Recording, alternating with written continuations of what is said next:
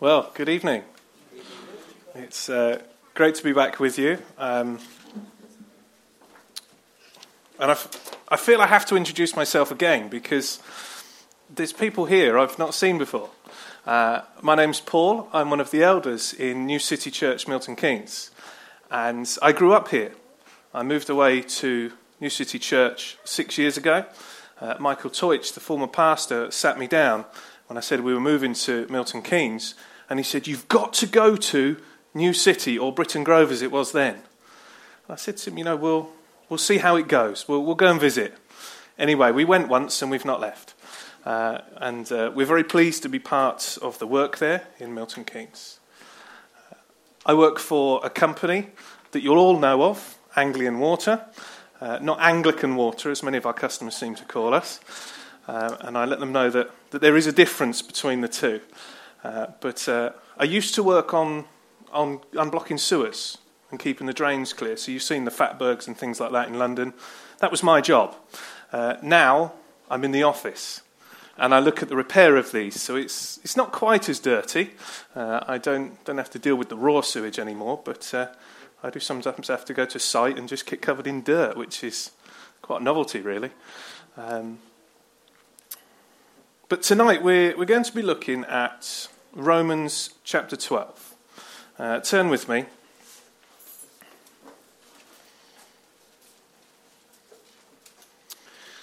And we'll be looking at the first two verses. So chapter 12.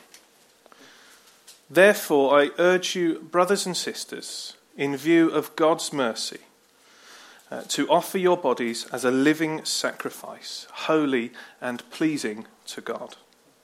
This is your true and proper worship. Do not conform to the pattern of this world, but be transformed by the renewing of your minds. Then you will be able to test and approve what God's will is, his good, pleasing, and perfect will."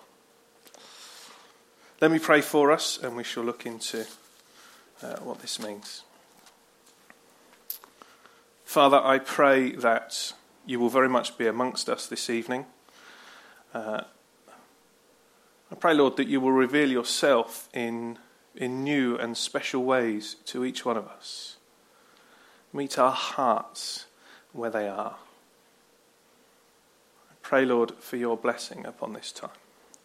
In Jesus' name, amen.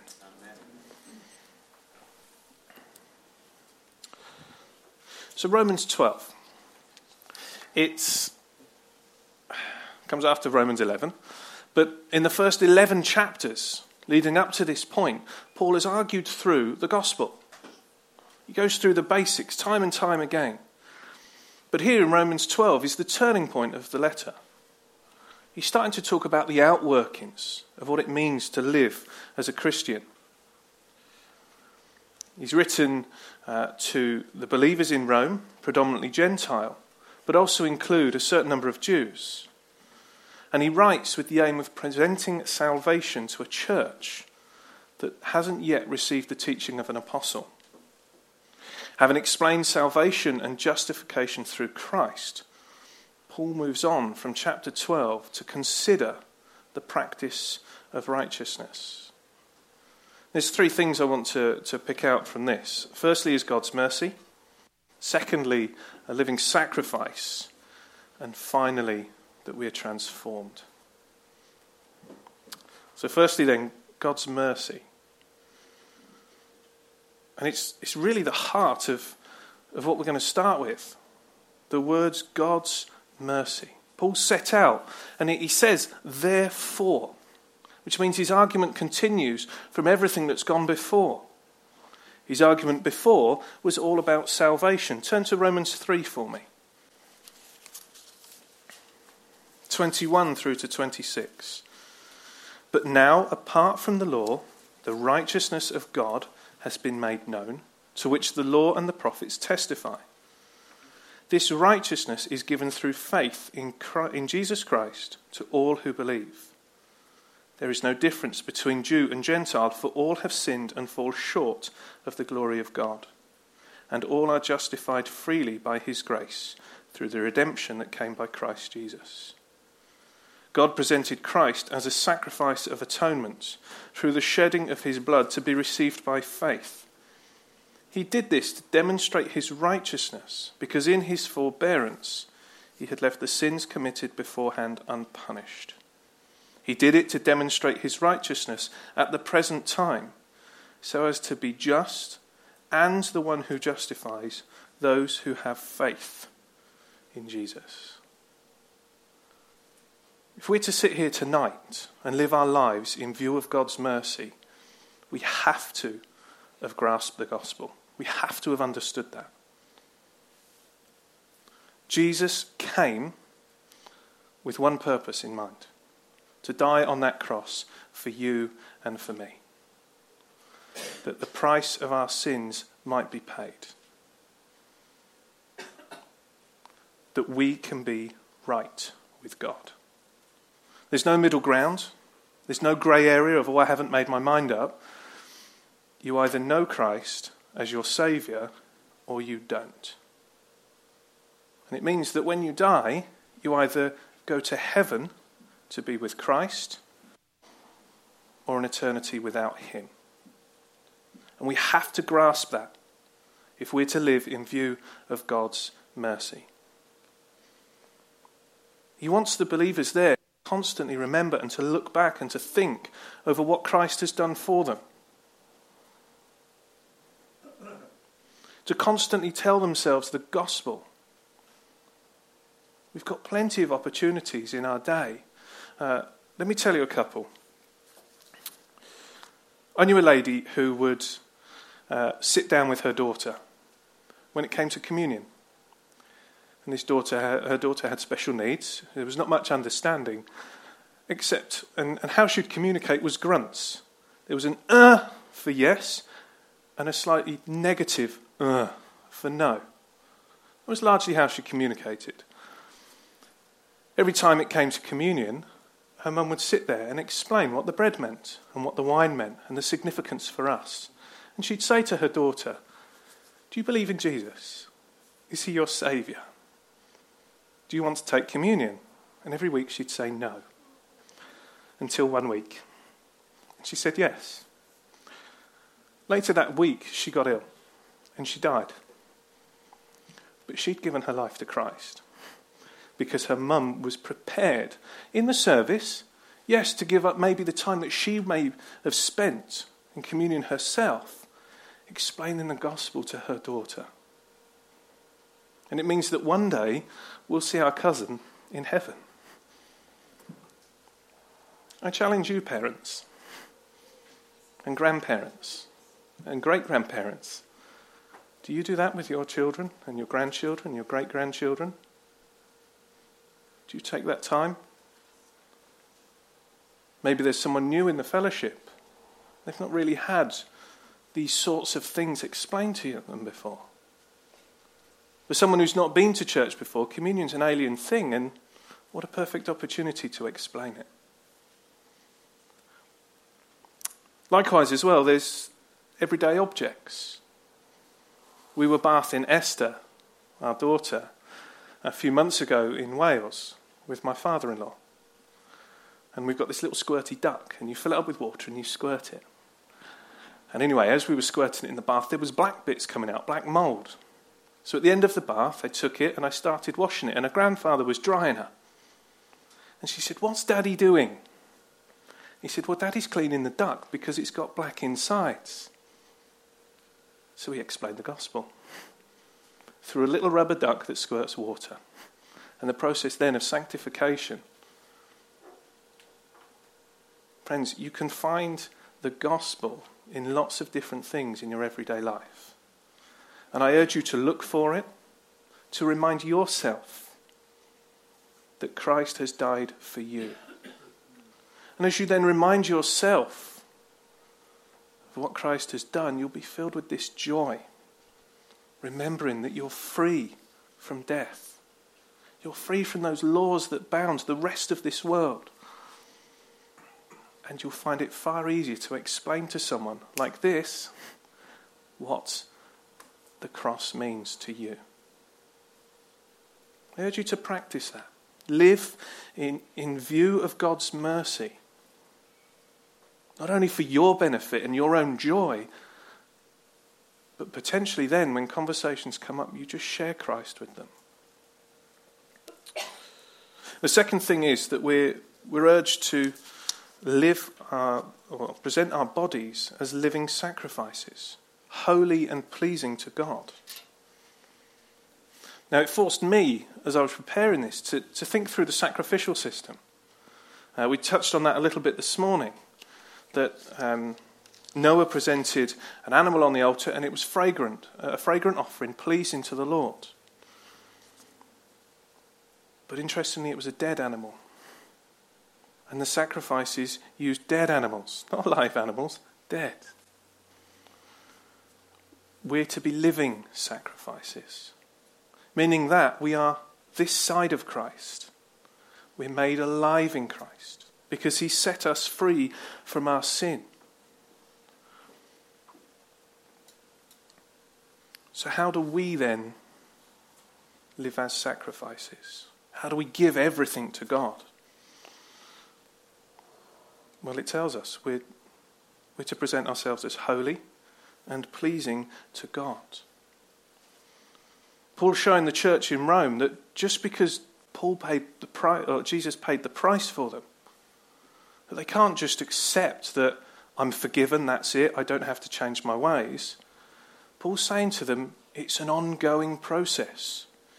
Yes, you're changed by Christ, but now work to remove that sin in your life.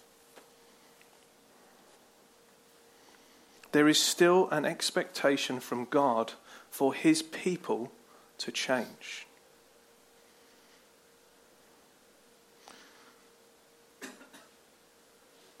What about holy? To be holy and pleasing to God, God says in Leviticus 19, be holy because I, the Lord your God, am holy.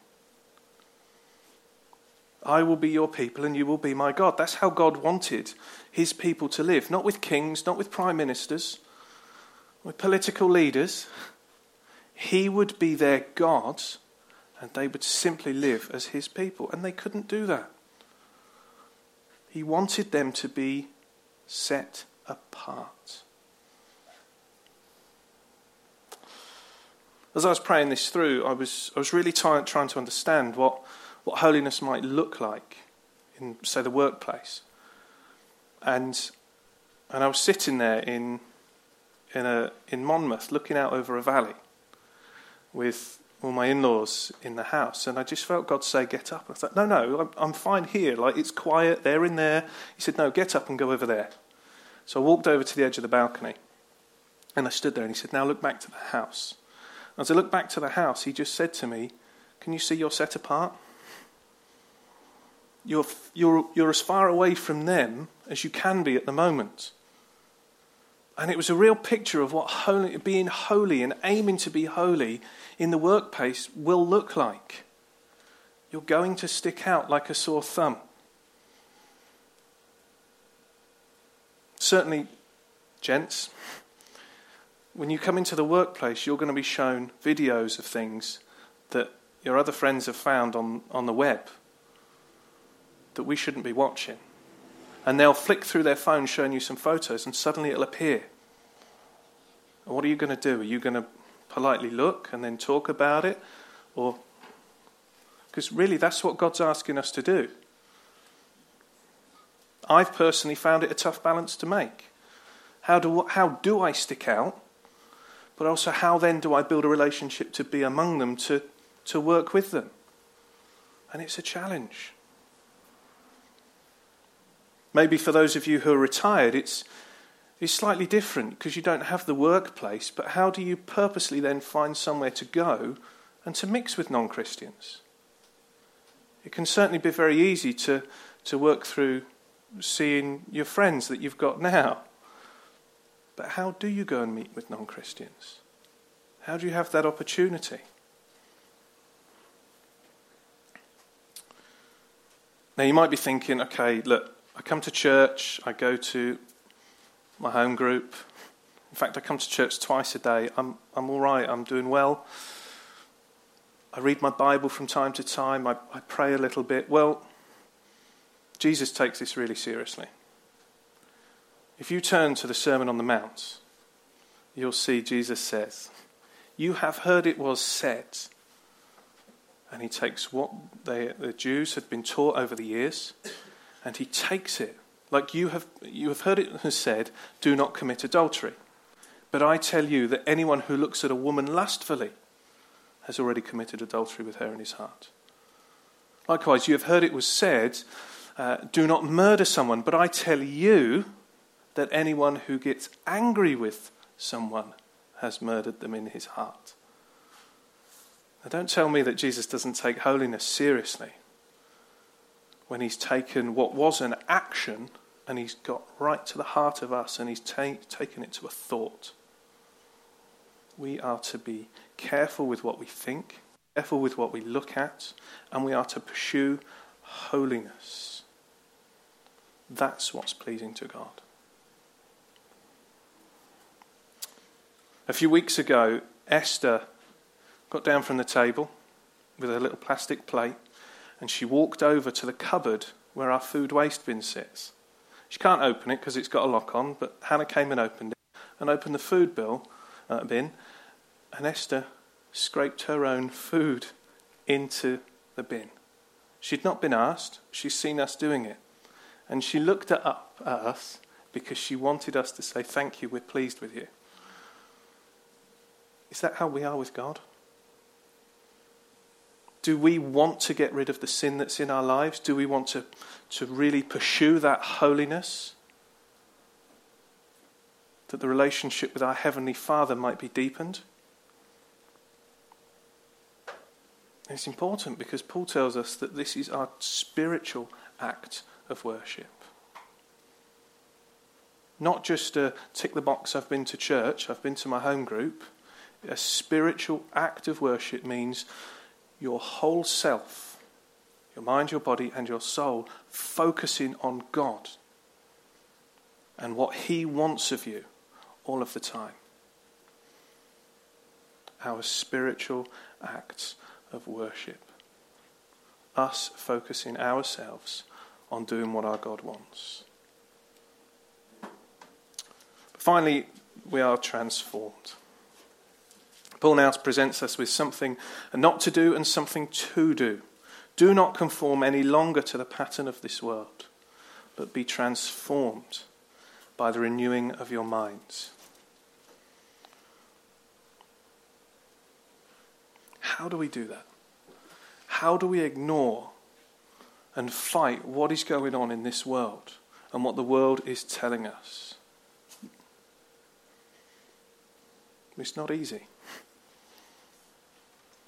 And you'll stand up and you'll try and do what God wants. And you find that the pressures of the world sometimes get too much. That's okay. Stand up again. And keep standing up. And keep fighting against the pressures of the world.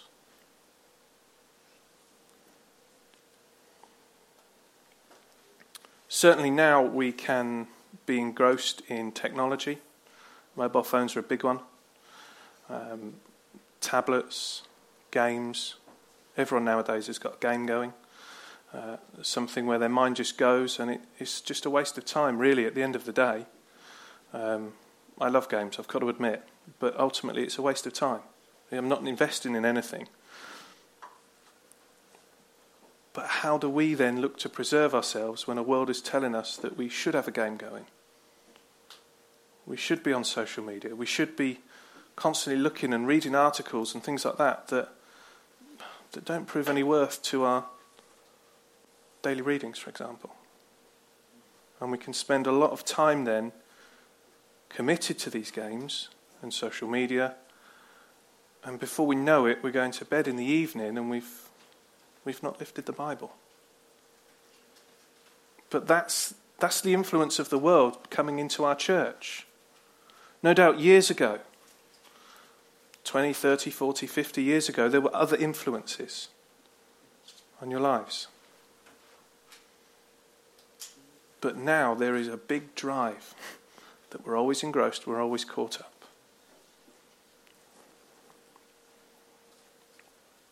How do we preserve ourselves in today's world?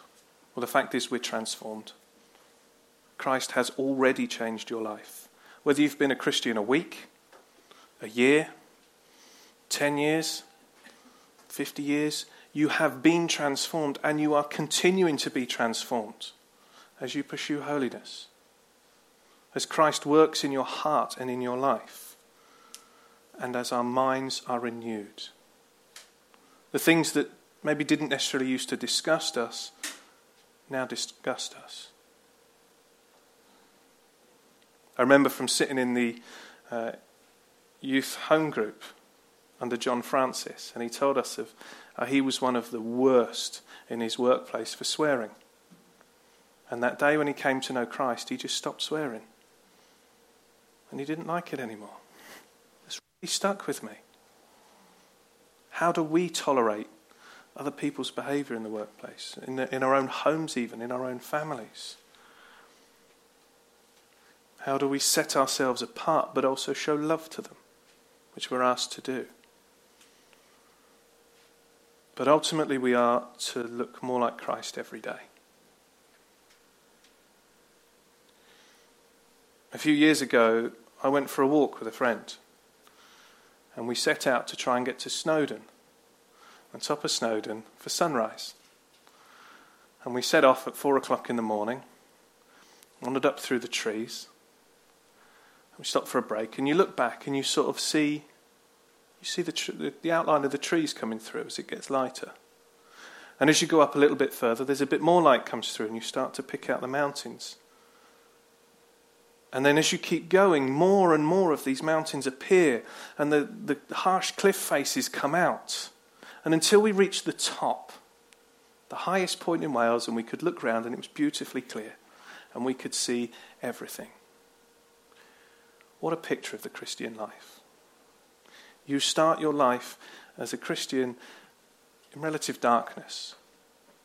But it's only as you look back over time, you will see how Christ has changed you, what he's brought out in your life, how he's developed the gifts that you've got. I'll be honest. When I left this church 6 years ago, I never thought I'd come and take the pulpit after Lee Woodcraft. And you wouldn't have thought that either, would you? But look how God has developed Lee and other people in this church to have those gifts as he has transformed and renewed us. Because that's what God does. As we pursue our relationship with him and holiness. But we're also told something else will happen. As our minds are transformed, we will be able to test and approve what God's will is. His good, perfect, and pleasing will. What does God want for Flitwick Baptist Church? Is Tim the next pastor for you? You've got to test and approve and see what God's will is. Who are the next church leaders here in Flitwick? You, the people, have to test and approve what God's will is. And it's only by submitting and allowing your minds to be transformed will the right people be brought through. And the church will be blessed. We have to seek God and let him show us what is best for the church, for our own lives. His good, pleasing, and perfect will. Good by God's standard, pleasing to God, and perfect just as God is perfect. There can be no improvement on his will. None at all. And we've got to seek it and be able to determine it by submitting to him. So Flitwick Baptist Church, our challenge is this. We need to know and remind ourselves of God's mercy. While we were still sinners, Christ died for us. We need to aim to be holy and pleasing to God, presenting ourselves as living sacrifices, set apart from this world, and allowing ourselves to be transformed to look more like Christ every day. God calls you to be a living sacrifice. Let me pray.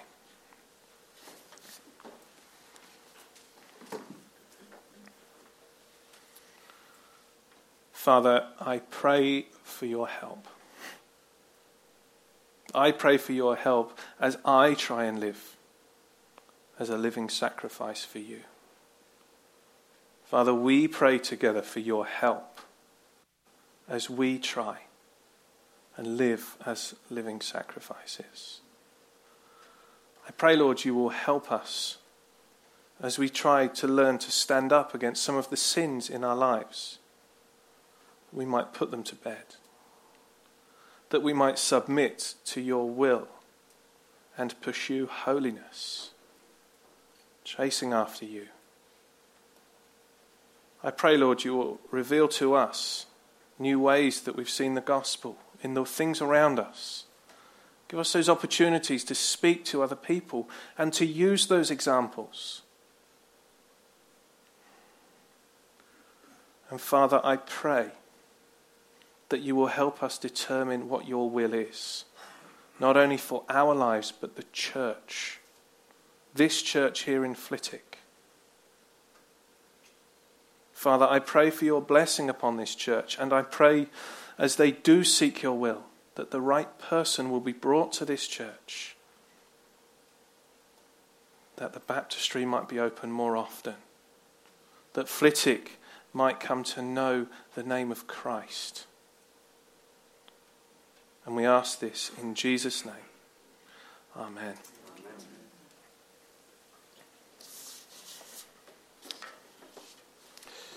Got one more song to sing.